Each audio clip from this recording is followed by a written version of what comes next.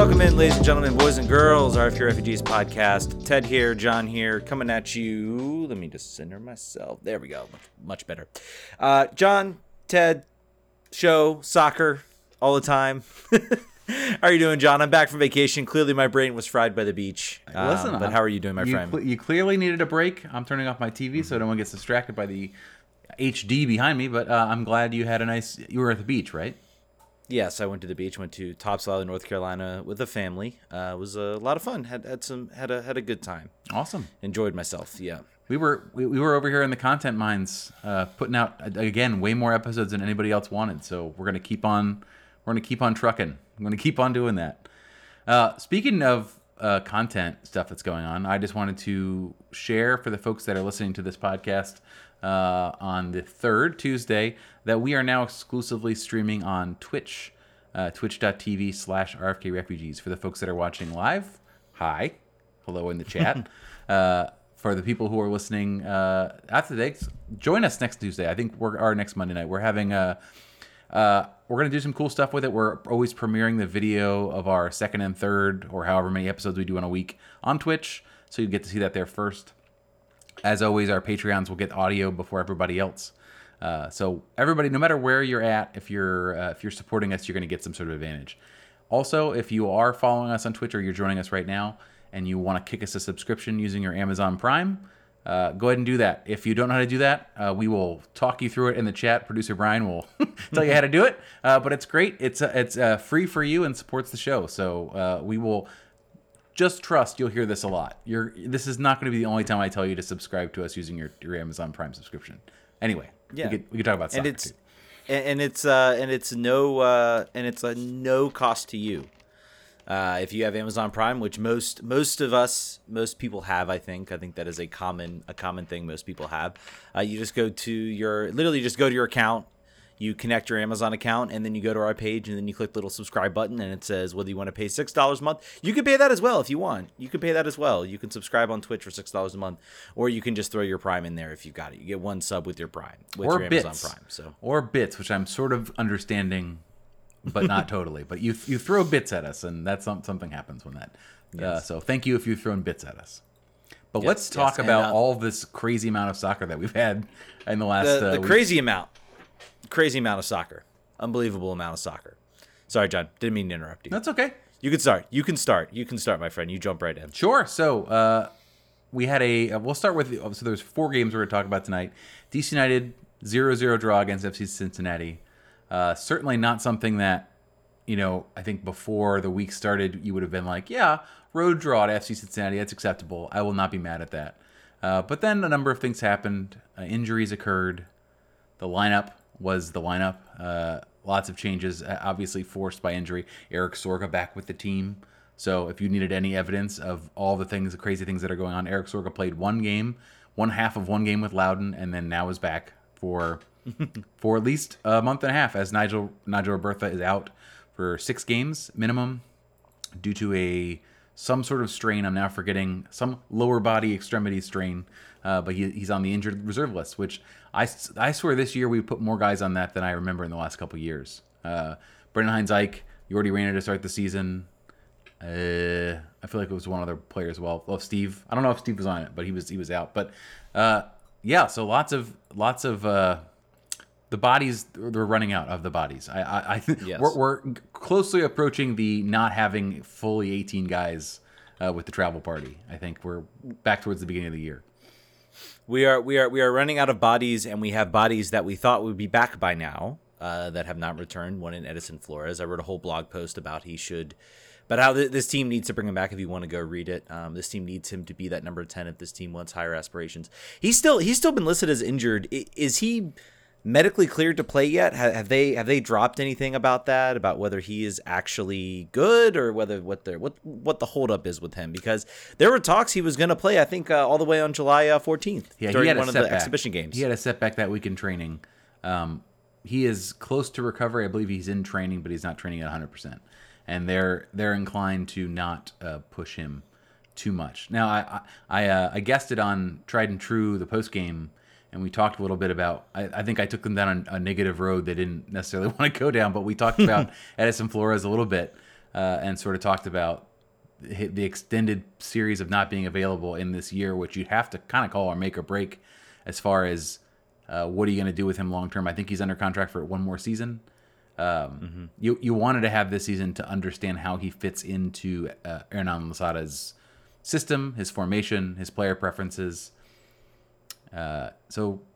This not being available during the stretch comes at a bad time for him, for the team, especially the team, because Drew Skundrich is now in the Drew Skundrich role, which is now apparently very close to goal, and not quite a 10 and not quite an 8, but he's shuttling a lot more than I think anyone thought Drew Skundrich was going to be doing for us this year. Yeah. Well, we'll see what happens with that. Hopefully he can get back and healthy, and hopefully he can start to contribute something, and we get to see something, because we've seen brief little flashes of what he can do, and we haven't seen the full picture. So I'm hopeful that it might just be a case of bad luck. I don't know. We'll have to wait and see. Let's talk about the game. FC Cincinnati, DC United getting a 0-0 draw, a gutsy 0-0 draw, we'll call it. Moses Nyeman, of course, scoring a goal inside 5 minutes, then being ruled offside. Very, very close. Makes you hate VAR. Wish it never existed. What? And then who said that before? Those types of moments where it's I have an inkling. I have a feeling that in about 3 to 5 years, I'll say, time, that is no longer, Moses Nyeman will be considered onside at that moment. I think there are going to be some changes coming to the rules. There have already been talks about changes, about changing the exact rule of what is classified as offside to sort of fit into the VAR side of the game. Because let's be serious, does Moses Nyeman gain any type of advantage being that half a step? Does he really gain that much of an advantage? No, not particularly. Nope. I think here's the solution. This is my good solution. For VAR, the referee is looking at a CRT television in low def without the ability to go slow-mo. So the only thing he can see are really obvious things that should have been seen by the referee in the first place. Can't slow down time. It's got to be real time, and you only get 90 seconds to look at it. 60 seconds, 30 seconds. That's how we fix it. So that's like the little tiny margin of stuff goes away because you can't even see it. Fix. My fix to offside is rating like you have to have 2 points, like two, your head, your torso, your legs. Obviously your arms don't count. But if you only have one of those kind of leaning offside, then you're onside. But if two, so if you got your foot stretched and you're sort of leaning with your head, and both your head and your foot are in an offside position, I think that's how you can maybe fix it. The talk is, I heard the discussion is that it's like a full body length. By the way, you were wrong about the Nyeman. We'll talk about the red card. You were wrong about the Nyeman. Nyeman's just suspended for one game. Okay. There's no two game suspension for a red. The disciplinary committee, if they decide to, can assess more games onto a straight red. But he is only missing one game. I am very, very confident about that. Okay. I almost wanted to yell at you when I listened to the podcast back on that one. So. But okay. Nyeman puts up a red card. Nyeman picks up a red card. I get serious about the laws of the game, man. You screw them up, I'm going to call you out on it. Oh, okay. They're going to call you out.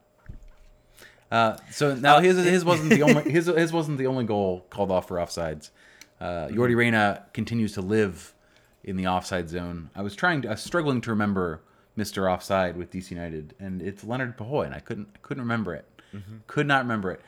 If there's one thing that Jordi is doing, it is misreading the guys right in front of him and running offsides and turning opportunities into not ones. And that's a challenge because right now he's starting at your 9, and he probably is going to start at your 9 again on Wednesday because Ola Kamara is still dealing with concussion symptoms, and you're apparently not going to start Bolivar, and you're not going to start Eric Sorga likely. So. Hopefully, I mean, that's not his position, right? Like, he's not a 9. Was never intended to be one for DC United. He has been forced into it due to, again, the massive pile of bodies. But what are you going to do? He is a player that I think it's pretty evident doesn't fit Losada's style. He is not the type of player that's going to fit that style. Rich is on the line right now, wants to mock both of us. As long as he subscribes, as long as you can, there's a zero mocking tolerance for non-subscribers. Go ahead, Rich. Go ahead, okay, Rich. maybe mock is a strong word. How about I feel sorry for John's poor betting acumen and going for the big win when clearly if Acosta scores, it's very unlikely we win. So, I mean, come on, man. You got to make your bets make sense as a gambler. Listen, I saw a 2-1, Rich. I felt a 2-1 on the road to FC Cincinnati with a bad defense, but clearly I was wrong. Clearly, it was very, very wrong. As a gambler, I'm going to tell you, you might want to go with the goal scorer being on the winning team in soccer. Okay, make them match. That's a good shout, Rich. Make them match. And for Ted, your interpretation of two body parts being offside to make it clear offside is clearly a referee point of view kind of thing. So, I mean, I think that what Dave Johnson was talking about before this daylight proposal, that's the way it was called 40 years ago when I played.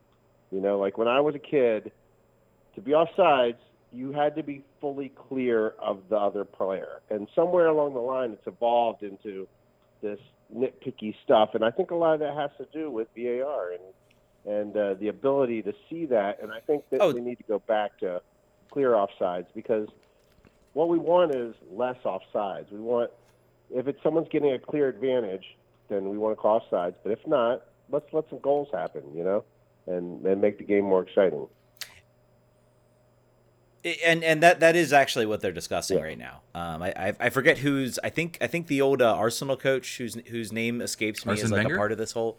Yeah, Arsene Wenger's apparently a part of this push to change the offside rule. That's actually what they're discussing is the full body length. I don't know how much I'm for that. I think that could still you're gonna still run into the same things. You're gonna still run in, except maybe it'll just happen less. I think is the thinking behind it. But my idea is that even if you do the two full body lengths, or the full body length, you are still going to have players that are going to then cheat even more to try to get that extra jump, and then you're still gonna run into the same. I think you're still gonna run into the same problems. My idea with the two points is the idea that you still have players, basic forwards play the same way. There's a little more leeway given to them when they're sort of straddling that line and make that run. I think you see a lot fewer offside calls that way, and I think you see a lot more goals that are called because it is getting to the point, and I think MLS does it the best way. They don't have the silly little lines they draw in the Premier League, and most calls now I think they've developed enough of a repertoire where they call it offside. No one really argues with it. No one's going to argue Moses wasn't offside by the interpretation. He was offside. But I think that's sort of the good way that MLS has done their VAR, is that they don't get really nitpicky. It's more the referee has to use the eye test to determine whether it's offside or not. Yeah. I wanted to ask one quick question. I think we should just get a little tiny television. One more quick Go ahead, question. Rich. Being a ref, Ted, maybe you have some insight to this, but for both of you, I've always wondered why they haven't gone to two refs, two referees, and then two side judges, because the side judges are making a lot of effort to assist the ref. They're not always in position to call the offsides. That draws them out. I mean, I've always thought with hockey went to two refs that soccer may follow suit. And I was just wondering if you guys knew some reason why they don't have two refs, one for each side of the field. I mean, so yes, so that actually also has been discussed at certain points, is the idea of two referees. I don't know. I don't know from what you do have to understand about FIFA and how things are run is they're actually very, very slow to change. And I think the reason it hasn't changed, I think VAR was kind of we're going to either do VAR or we're going to get more refs on the field. And I think the solution was, well, we'll do VAR. And I mean, I know certain, soccer associations, youth associations would not want to pay extra referees. Referees like myself, what's that? I said MLS might not want to pay extra referees. Yeah. So I think that might be certainly. I think the idea is now you have VAR, so now you give that referee sort of that extra pair of. You essentially give him that extra referee. The VAR is the extra referee to sort of identify certain calls and things like that. So I don't know. Maybe that's something else you see change. Get more referees out there. Clearly, the professional game has gotten very, very fast. And referees are not always going to make the right call, and it's an incredibly difficult job when the game is that fast. And also too, if I feel like there's like a referee shortage, there has to be based on the quality referee at USL and at NWSL. Like they're not sending their best at those leagues below. So if they're pulling an additional ref from those leagues to make numbers, I think that we're going to be even worse off. They're going to have I think Ted will be having to quit the show to do NWSL refereeing. I think is what's going to happen. No. Just saying, what happened? They're going to call I could not pass the. No, here's the way you fix it, John. You be nice to your kids' referees. Oh, never doing that. Your adult league referees. Be nice to them. Be nice to them. Yell at the professionals all you want. They're professionals. They're paid to be that way, and you pay a ticket to go to a game. That's all I'm going to say on that one. Rich, thanks for calling in, man. Thanks, Appreciate guys. it. Yep. All right. What do we want to touch on the rest of the game? I thought Kevin Paredes played well. I thought he again shows as he does. Shows well. He shows well. I do think there is a little bit lost. I think there's almost the effect I feel that he loses when he doesn't have another offensive talent, because when you have Joseph Moore out there, Joseph Moore is a very defense-minded, winger and wing back. So I'm very, very glad. Number one, Paul did not get injured. Yep. And he will be returning. Then you have a good pairing with Julian Gressel. I'm hopeful. I am hopeful that Ola Kamara, this concussion thing. It seemed in the press. It seemed from the press conference that he is fine. He could have played, but due to concussion protocols, the rules, he has to do it. So I would be shocked if he does not make an appearance. If he does at least not at least on the bench on Wednesday against Columbus. Hope he does. That's my thought. That's my thought on that one. Because I think what was it? Nick Losada remarked about the fact that New England. I think Adam Butska and Butska. Gotta give credit to Hernan Losada. He has just dug into this league, and just he watches every game. Yeah, I'm pretty ESPN sure he Plus, watches for sure. Yeah, he dives into this game. If we want to talk about something, do we think Gabriel Heinze watched every single MLS game? Maybe Chris Armas did. But I have some doubts. I'm trying to figure out what has made Losada successful. All these other coaches came in. Everybody was even Chris Armas. Everybody's like, Chris Armas is going to do. He's given it a chance. Let's see how he does. Gabriel Heinze was he's the return. He's the return to what the thing was. But why have they all just crashed and burned? They weren't able to get people to buy in. And Hernan Losada came in playing a similar style, demanding a lot of his players. Has been relatively successful and has overachieved with the talent he's had. So a lot of things to talk about there. I also have here that Steve got to play. Birnbaum played 90 minutes back, returning after an injury scare a couple weeks ago, and a quick, I think, 5-minute cameo for Red Bulls. I think very, very important to have him through the stretch. There was I think that you've got to have the center backs rotating in and out, but particularly Brendan Heinze unavailable for probably much of the rest of the year. Tony Alfaro had an opportunity to play again. That was good. And I think it does not go without mentioning that Bill Hamid has another clean sheet. Has 2 saves, I think, that were probably pretty critical that night. I don't have the numbers in front of me. I think he's 7th now all time. Still, maybe 2 behind the next. Zach Thornton, I believe, is right in front of him. I mentioned this on Tried and True. The challenge continues to be for him that you expect that of him. And he doesn't get the plaudits that he really deserves when he does that oftentimes, because it's that's what Bill Hamid does. He'll do that. And he'll make one good save a game, and if the margin's close, that might be enough to get you a point. So it happened again. This game on Wednesday is going to be very interesting. What do you got Columbus, and then you have Montreal, CF de Club de Foot Montreal, however many other I think that's the name, on Sunday. So you got 2 games here coming up. What are your thoughts about how you would approach these 2 games? Columbus, I thought they were doing a little bit better than they are. They're right above DC United in the table right now. But you're taking them on the road, and you've got Montreal at home. How do you approach them with limited players? Are you trying to set out for a draw on the road and then try to make your bones against Montreal? You try to win both. What are your sort of big picture thoughts on those? I mean, I think you have to look at the Montreal game's at home, right? I know the Columbus game is Correct. away, I believe. Yep. So you have it. To me, that sets it up. You play for the draw against Columbus. You try to see if you can scrape a point.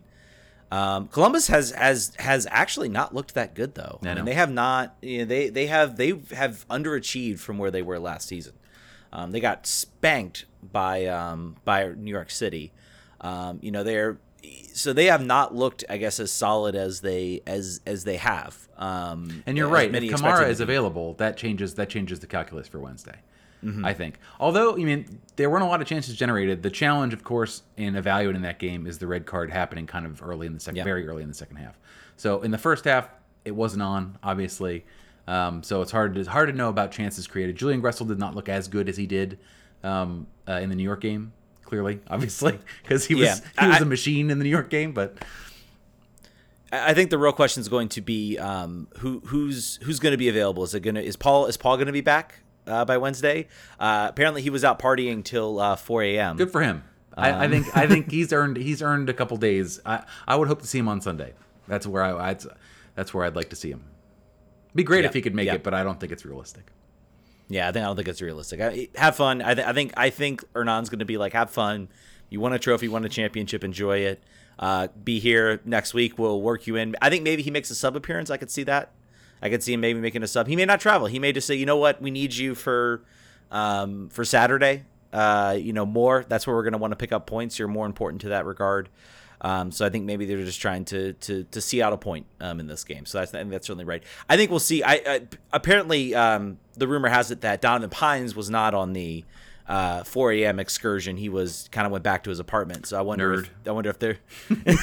Well, I think there's a difference of. I think there's a little bit of a difference of DC needs center back bodies, and right now, yes, they're short on attacking bodies, but. Right, I think you're looking. There's a little bit of a difference there. I don't know that in evaluating going out and partying, he was like, okay. Fair enough. Hernans would be really mad at me. I think maybe. He was. Maybe he is that. Maybe he is that nerdy. Anyway, congrats. We'll get to that in a minute. We'll get to that there in the show. Big win there. Let's pivot to a I don't want to say the least exciting game of the weekend because there's another one here. It happened in the Olympics. That wasn't very fun. But the Spirit plays Chicago again for roughly the 300th time. They lose 3-1 away. The first half. If you had Ted, do you have an opportunity to watch that one? A little bit. Okay. I was kind of keeping track of it. Yeah. First half was extremely rough. Hard to watch. Team looked flat, and they said ahead of time that the plan was to kick Trinity Rodman and frustrate her, and it worked for the first half. She had a very rough half. Apparently, she apologized to Richie at halftime for her performance. So I had joked with Jason Anderson around halftime. I was like, "This is not going to be a quiet locker room. I think Richie's going to have something to say." He actually asked post game if that was the case, and he said no. That there was a question about working for the badge, but I didn't have to say anything. But yeah, the first half was sort of a surprise. Mallory Pugh scores outside the box, running away from the goal, shoots across her body and rolls it into the far post. I don't know if Aubrey was a little screened or what have you there, but unable to make a real good effort there. The celebration was interesting. She had worked that out. Apparently, she had been, since the Challenge Cup, had decided she was going to do a baseball home run celebration, bringing her teammates in, and she got to do it. I believe she used to be dating Dansby Swanson of the Braves. I'm not sure if that's still going on. I don't know if that was like a nod that way or whatever it was. But Mallory Pugh continues to be having a very good season, her best season in a while, since before she joined the Spirit, probably. Really, capitalizing on her playtime. She's healthy for the first time in a long time, but that's less of a concern than the rest of our team. Trinity scores a great goal, great individual goal. She intercepts the ball. Most of our goals appear to turnovers in the midfield seem to be very, very integral to goals that occur for the Spirit. Turns it over in the midfield. Runs 45 yards by herself, rounds the keeper with two defenders still there, makes a cut back, puts the ball between them and scores. She looked very tired afterwards. I would too, because she just ran past the entire Chicago team. Unfortunately, not enough. Once again, The Spirit concede in a corner to the Red Stars, just like they did at Segra. And just like last time at Segra, a red card for Sam Staub. Not a red card. I'm sorry. She got a penalty was called on Sam Staub, which not VAR because there is no VAR, but there's no VAR. replays very uncharitably looking at that call. It wouldn't have mattered in the end from the total calculus of the score there, but the Spirit just weren't there for it. The second half was a lot better. Kumi Yokoyama started the game. I think their first start the entire season. It's not been a great season for Kumi. Hauled off at halftime. Just was not a presence up top. Just a big departure. I remember in the Challenge Cup last year, Kumi was one of the best players for the Spirit. Very, very creative. The ball was running through them, and now it's not the case. So overall, it was a rough game. This happened certainly in it's August is insane. I think maybe 5 games in August. I think is something. Maybe that's right. But the great thing is it didn't really hurt them very much in the standings. I think they may have moved down one spot. The 1 through 7 is so dense that I think that it's just they're all moving together. It's like a giant block that doesn't really you don't move around too much inside of it. Four games in August, by the way. So they have 4 games. So I guess that starting yesterday. So 5 games. So 4 more games to go. And the Olympians should be returning home. We can talk about that there. Let's switch the rundown around so we get to them. We get to that second. But they'll be returning home pretty soon. Anna Halferty has been playing right back. She was man of the match. Woman of the match. They got to figure out they got a non-gender of the match, so at least I don't trip over it. Person of the match. She's been doing really, really well, and Kelly O'Hara's absence. I don't believe she'll keep her spot. Maybe Richie does let her keep her spot. I don't know how he does the international returning. But the cool thing is she will be on the show this week. So if you have any questions for Anna Halferty, mainly what's it? How's you love the Olympics, don't you? You've gotten 5 starts in a row that you wouldn't have gotten otherwise. So you're a big fan of the Olympics, I bet. But she'll be on the show. I'll be interviewing her Thursday for the show. Will come out on Friday. Yeah, and so I mean, let's talk a little about the women's national team. Obviously, the game was at 4 a.m. I've watched maybe a little bit of the highlights. Obviously, there was a penalty for the Canadian goal. What do we make of this? So I guess the real thing is not we may mention a little bit about how they played in the Olympics. I watched the only game I would say I watched extensively was the Netherlands game because I was at 7 a.m. and I was on vacation, so I could actually sit down. Wake up. It was at a semi-reasonable hour for soccer. It was not, so early in the morning. I sat down, watched the game. And I guess I feel like the whole game, if you wanted to show a game about how, if you are an assistant coach and you were trying to convince Vlatko that it's time to change, you show him that game. Because there was a player that was on an alternate. And if we were under normal Olympic rules, she would not have been allowed to play, and that was Lynn Williams, and she was the best player out there on the field for 60 minutes. She rallies the team back for a goal. I can't remember if the Netherlands had scored at that point, and then the subs happened. And when you ask Vlatko about it, he's like, well, I just thought they couldn't go for 120 minutes, so I subbed them at the halfway point for 60 minutes. It worked out for him. He, made it to penalties, but that kind of mentality, that kind of, I don't know, that type of thinking was kind of questionable to me. I'm like, so you were planning on going 120 minutes. If I'm a coach and I'm trying to win the game in regular, other than the final, maybe the final, I'm thinking it's the last road, but I know I got 2 other games I'm looking to play if we win this. I don't know if I'm thinking 120, I'm thinking 90. So I didn't agree with that. The tactical decisions were the moves maybe made somewhat sense. Maybe they're trying to keep some legs fresh. It doesn't work out. I thought we're finally starting to see players, especially Carly Lloyd, Megan Rapinoe. I think this is a time. I am going to be very curious to see what happens in the upcoming friendlies. Do you give a last ride to some of these players? Or do you use this as an opportunity to bring in some new talent? Bring in some of the players like Trinity Rodman, who's playing really, really well. Do you give her a shot? Give her an opportunity? You look that Mallory Pugh's having a better season. Maybe you bring her back into the fold. I mean, this is kind of the option now, and I think Vlatko needs to look at this and say, we need to start thinking about the next generation. We need to start thinking about the next players. And there's so much talent now in this league. There's a professional league. People forget there were moments when U.S. women's soccer was not the cream of the crop. And I think they won some Olympics. They won 2 Olympics, but I mean the World Cups, they had struggled. They had, it was 99. They lost the home soil in 03, 07, and then of course, in 2011, there was a long gap there, and we've had so much dominance. So much dominance for such a long time. I think people forget, and I think this needs to be seen as a notion of you need to start thinking about next World Cup because Mallory, you need to start bringing some new players in. There needs to be some fresh legs, some fresher legs, because it was very clear that the U.S. had been found out in this tournament, and no one was scared of them, and they probably had one of their weaker showings, even though they made a semifinal, which is crazy. It is. And I don't know if you have the same thoughts on that. Yeah, I think that I look at the men's national team and how they treated sort of players that had gone past sort of their peak. Michael Bradley may never get a call in again, right? No. And he was the captain, and he was integral to the team, and there was no sort of slow off ramp for him. There was a switch that was flipped, and that was it, and that was all there was to it. A number of players you can think over the years, it's very, very abrupt endings to their national team careers.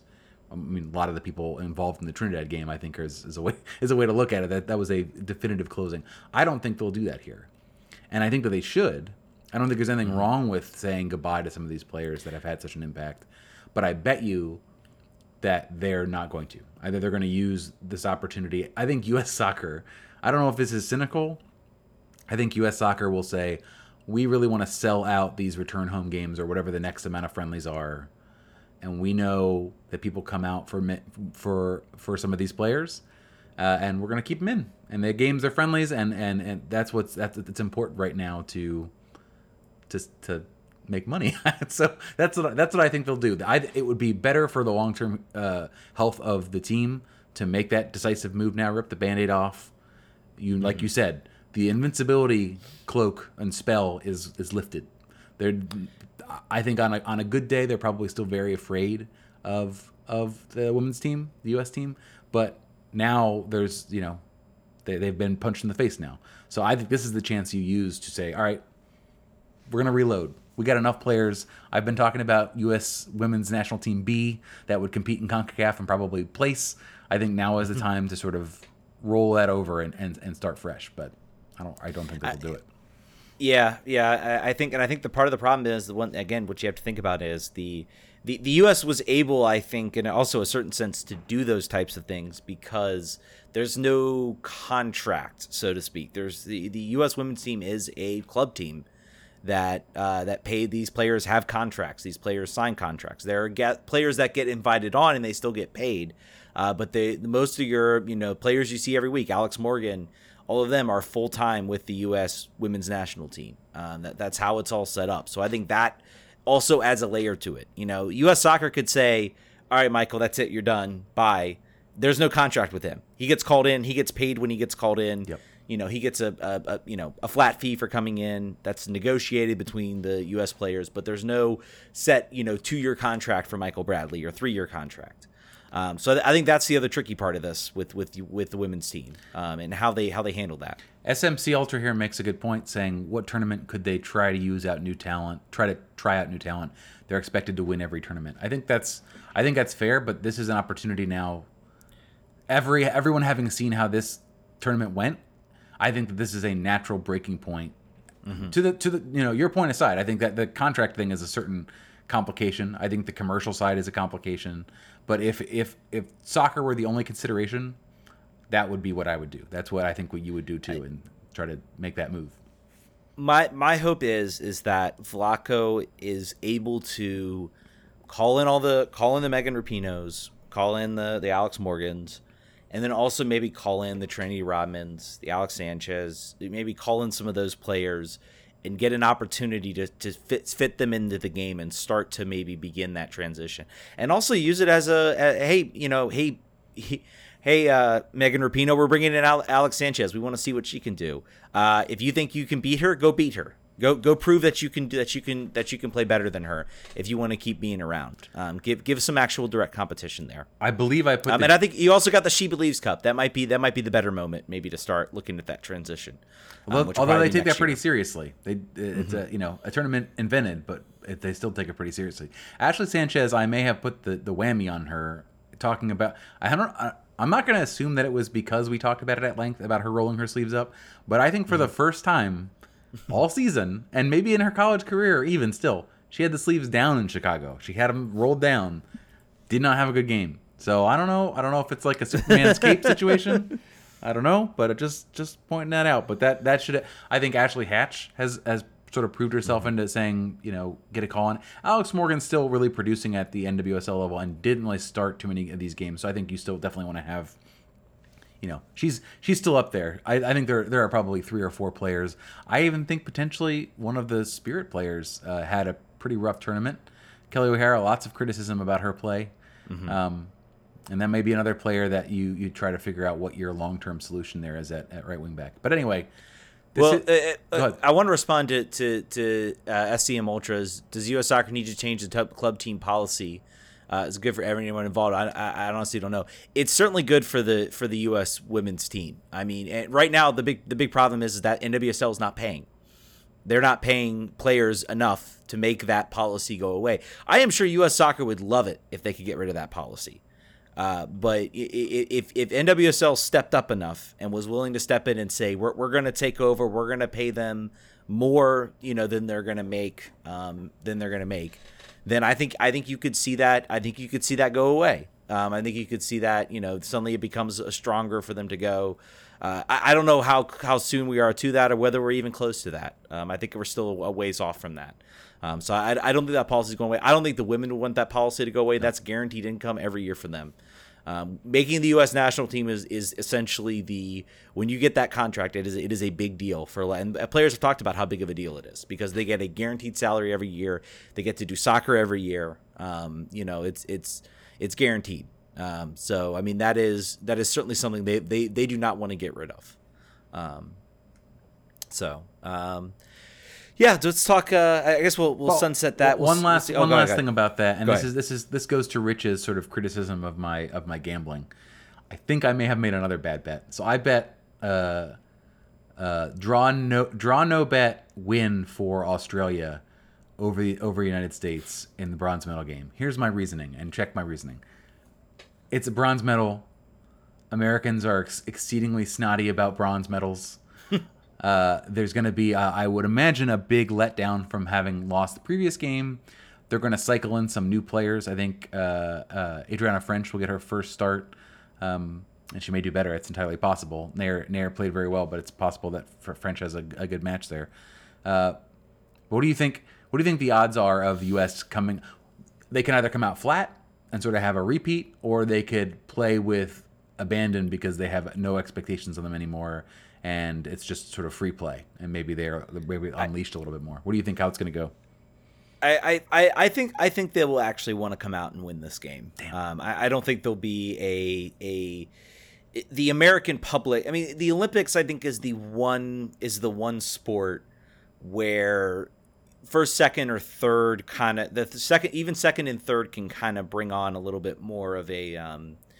It's different. It's different with the Olympics. It's different with every other sport. I always thought third place games and World Cups they should cancel and Gold Cups and we're just ridiculous. I remember the U.S. Panama third place game I think that was the last year they did it for the Gold Cup was just an absolute. I mean, those tournaments you don't need a third place game for those. The Olympics is different. The Olympics has that structure. Every single event, first, second, third. There's bronze. There's medal counts. It's different. So I am okay with a third place game when it comes to the Olympics. And I think the U.S. should go out and try to win it. It's still hardware. It's still silverware. It still matters to a certain extent. It's disappointing. I think you wanted to win gold. Right. But that's that's the only thing that I'm thinking is that it's one thing if you weren't expected to win gold and you're in the bronze medal game, then you're like, hey, that's cool, fair. a medal. But now it's just like, pfft.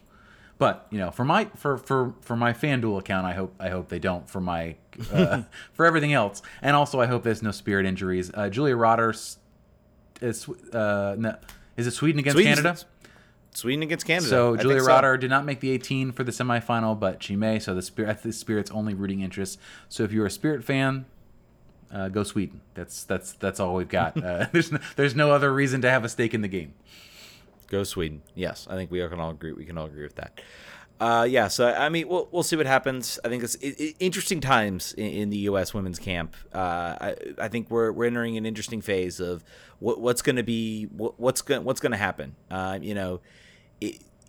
Rightly so. Megan Rapinoe was like, "You guys are trying to sunset me too early. Stop it." I can still play. She still believes she can play, but a player's always going to think that. I think it's up to a coach to make that tough call, make that tough decision. How many goals does she have for the Reign this season? I haven't looked. Yeah, I'm gonna bet you it's not very many. Well, it's being with the national team. I think a lot of the national team players. I'm not sure it's been easy considering what they've been preparing for, especially with the Olympics. But let's transition to happier U.S. soccer news. U.S. getting a win over Mexico, 1-0 in the Gold Cup. Wow. Crazy game. First of all, let's talk about the field. 69 yards wide. Apparently doesn't meet FIFA standards. I'm not sure. Like, I tried to look at the field. I was like, so can you extend it? Can you get to that at least get it to like FIFA, I guess, FIFA standards or MLS standards? I think MLS mandates 70 yards on the sideline. So that was certainly interesting to start off the bat, that you build a $1 billion stadium and you don't make it applicable for soccer when there is a huge Latino population that lives in your state and around the area, and too. A long-term aspiration for MLS, which they're obviously not going to build a separate stadium, but it's going to be there. So not good, not smart. Yeah. I don't know how you fix that. Probably a tough thing to fix, but yeah. So, 69 yards, wild game. We had a rooting interest in Paul Arriola, and also a please, for the love of God, do not get injured. So I had to rock the Arriola jersey. I'm sure he'd love to see me in this. If he ever saw a Swansea jersey with his name on it, he'd be like, "But why? Why did you do it?" But we, had to give it up for him. Had to wear it out. Did he actually ever wear the the away kit? Probably not. Did he actually ever wear the away kit? I think I saw him appear twice. I'm not even sure he actually even wore the away kit. Chat, help us out. Did he ever play away for Swansea? So I do want to talk about from a DC perspective. We are DC fans. We are DC supporters. We are fans of Paul Arriola. Paul had an opportunity to put the team up twice. The second one, I'm not. At least that was a save. Yeah. So at least that was a save. So he had two opportunities. The first one, I want to talk about the first one because that was he does. I don't think he does anything wrong in that sense. He puts the ball past the keeper. It hits the post. Everybody wants to talk about like it's this. I'm not going to say it's not a bad miss, but I'm going to say it's the worst miss ever. He's trash. He's terrible. It's not a Wando miss. It's not a. It's not a 6 feet in front of goal, wide empty net. That's not what's going on. He was trying to shape a ball. It didn't work out. It was close. It got past, like you said, past the keeper. It can hit past the keeper. Hit happens. Yeah, hits the post. I thought the keeper did well to cut down the angle. Mm-hmm. Not a bad miss. I mean, he did not change any minds, I think, with his play. I think he will still play a role in this national team with the way the games are set up. And Greg loves him too. Out there. Yeah, Greg likes him. He does bring a certain energy, and I thought he did a lot of other things that that maybe the stat sheet MLS Buzz isn't going to show you. I thought he brought a lot of energy. He brought a lot of that's his calling card, right? Yeah, a lot of energy. He had a couple moments where he won possession back for the team, generated opportunities. He made couple really nice dribbles. I thought his performance was okay. I didn't think it was fantastic. I thought he hustled in that last moment to give the team, give a sub an opportunity to come in fresher legs and really and sort of draw out that game and really keep the team alive in a lot of respects. So I think he gets the captain's armband for a reason. I think I think that still plays a role in that. So I think we'll still see him. Yeah, I think we'll still see him around. So and also Gimmer, he was coming off injury. I think some other people were trying to say, oh well, Daryl Dike, man, he was coming off injury too, and I'm like, yeah, well, so was Paul. Paul pulled himself out, like sat out a game, like he was coming off an injury. So I'm not going to sit here and say that maybe didn't have an impact on how he played and everything like that. So am I okay with the fact he didn't score 7 goals in this tournament and necessitating an emergency bid for him in the next week over in Europe? I'm not mad at it. I think that DC United fans see him play and see what he does for DC United and see the same thing and see the ability to impact the game that doesn't show up on the stat sheet, that makes the players around him better, that encourages players around him to put in the same amount of effort.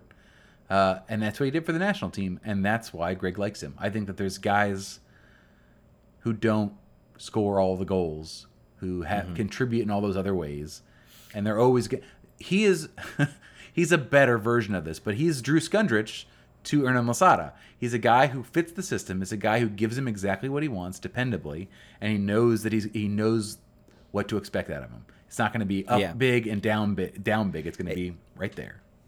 I think what you have with the national team right now is you have all this young talent, all these young players, and I think everybody when they are dogging on Paul Arriola, there is a player they think that should be in that role. Sure. And that is why, and he has become sort of that player where everybody's like, well, we can get this guy in here and he'll be better. I think everybody would have been screaming at Giassi Zardes being out there, and why not Daryl Dike? Daryl Dike comes out, doesn't play very well. Giassi Zardes, everyone's like, okay, that makes sense, right? But everybody has in their head a player that they think would fit that role better. I'm not sure if it existed on this team. This was very much a BC team, so I mean, if you had to give a grade, let's give a grade to our DC players. We got Donovan Pines and we got Paul Arriola. Give Paul Arriola a grade: A, B, C, or D. I would say B. I think B fits. Obviously, he was injured in one game. Mm-hmm. This is the game that he had the biggest impact. Did he play the second game? I'm trying to recall now. The semifinal. He came in for like 10 minutes in the first game, sat out the second game. I think he then played the third game, and then he played maybe he subbed in the quarterfinal. I know he played the semifinal. He started the semifinal, and then of course started the final. So yeah. So I mean, I'm gonna give him a C. I think just the fact he didn't change anybody's mind. He's the same player he always was. He didn't do anything spectacular. He put in some solid work, some solid effort. I think everybody else is gonna write him off. I think now it's on him to come back and have a good MLS season and start to earn those looks again. Donovan Pines, I don't know whether we can give him. Incomplete. He had one incomplete. Yeah, he had one appearance. I think it's he looked. Go ahead. Sorry. He started out solid in his appearance, and then definitely showed what he shows for DC sometimes, which is, just a little bit of sloppiness, a little bit of young player. I think a lot of people on the national media have remarked that they really didn't understand the move. I thought it was worth giving to him. He had stepped up for DC, so now he gets to come back. He gets that experience. He gets that. Chance to come back and slide into this team and use that as as a building block to maybe play himself into the picture again. So it is concerning that the fault he showed with DC is the same fault he showed there, and it's one you can't make. You can't make anywhere. You can't really make it at MLS either, but you certainly cannot make it at the international level. It's that sort of lack of sureness with the ball at your feet is just it's not good for a center back. All the other things that he does well, like they key on you. It's like blood in the water. Toronto even did it in the 7-1 game before things turned around and went completely DC United's way. But every time that he got the ball in the back line, it was like a triple press at him because they just figured that they were going to be able to shake it loose from him. I think for Donovan Pines, what I'm seeing is when he is comfortable and he is, because he has ironed out most of that out of his game. He still has the occasional moment.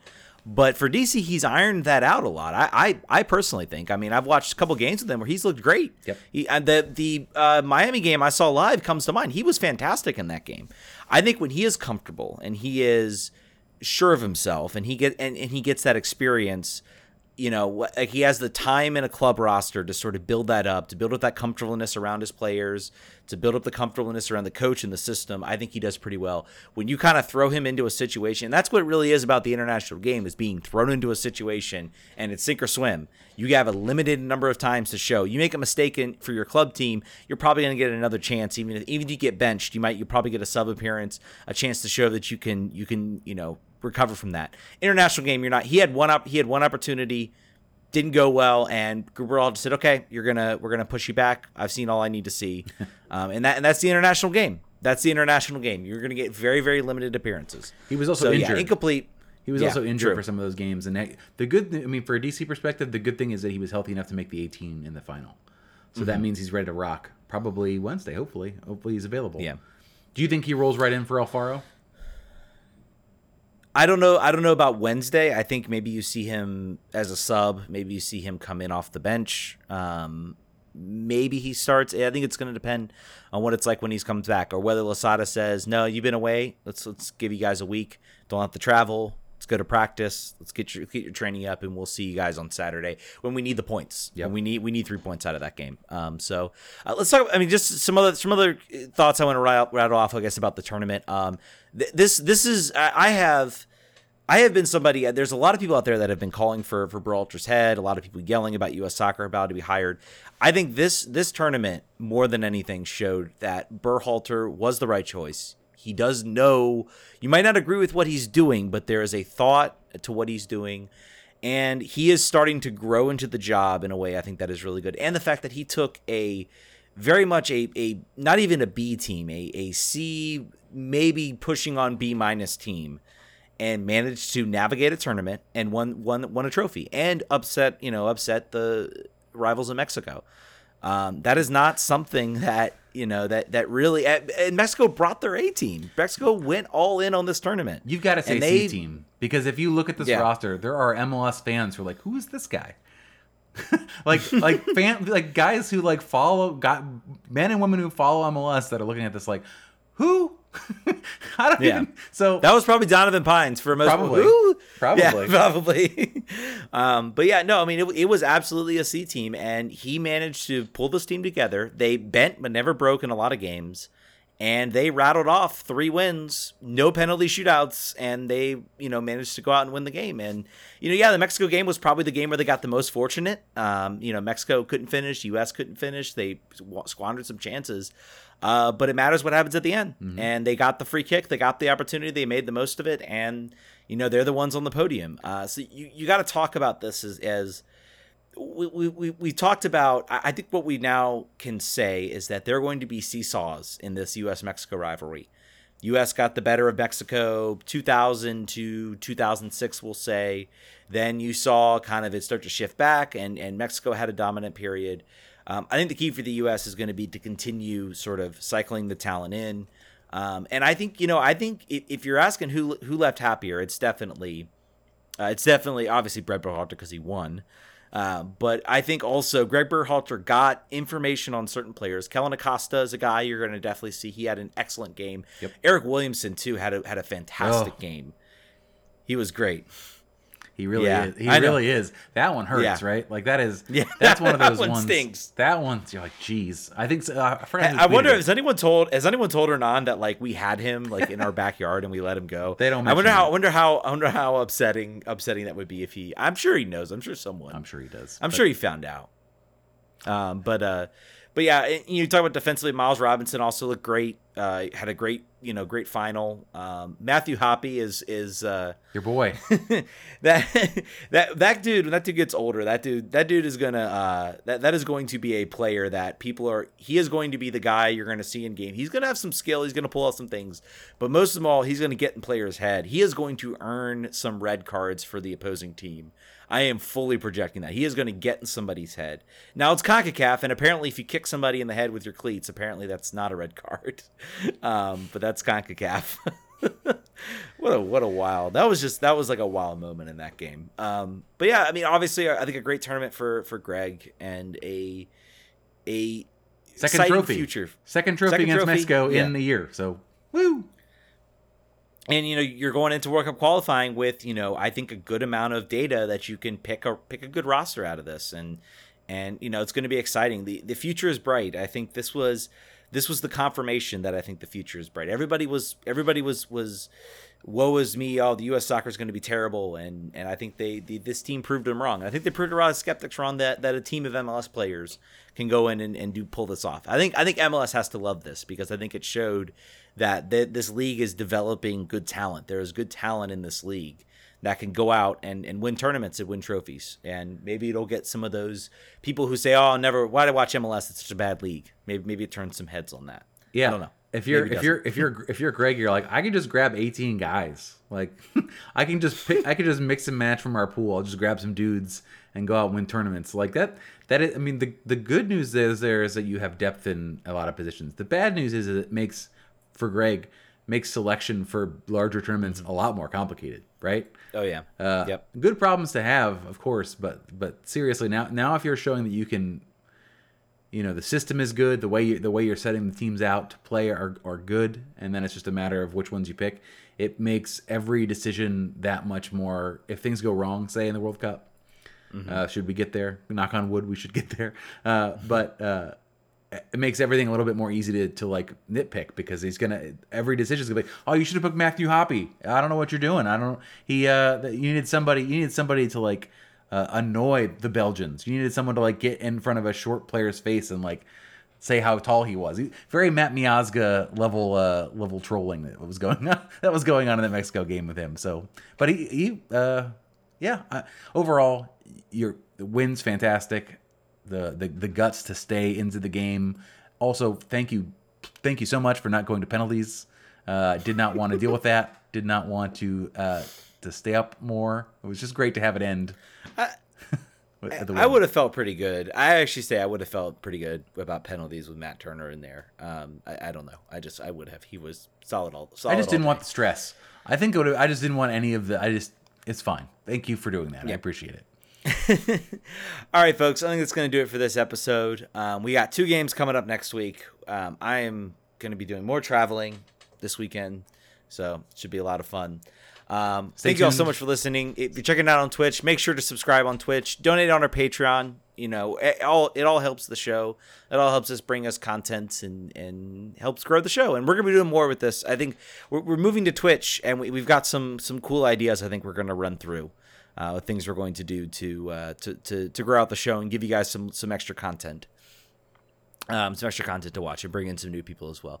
Thank you all so much for listening. Show's out Tuesday. Like I said, John's going to have his weekly interviews out. Definitely be on the lookout for that. Twitter.com, RFK Refugees. Tell people, tell friends, tell everybody about this show. Tell how great it is. We're even on LinkedIn, by the way. LinkedIn. We're everywhere. We're everywhere. All right, y'all. We'll check you guys sometime down the road. Vamos.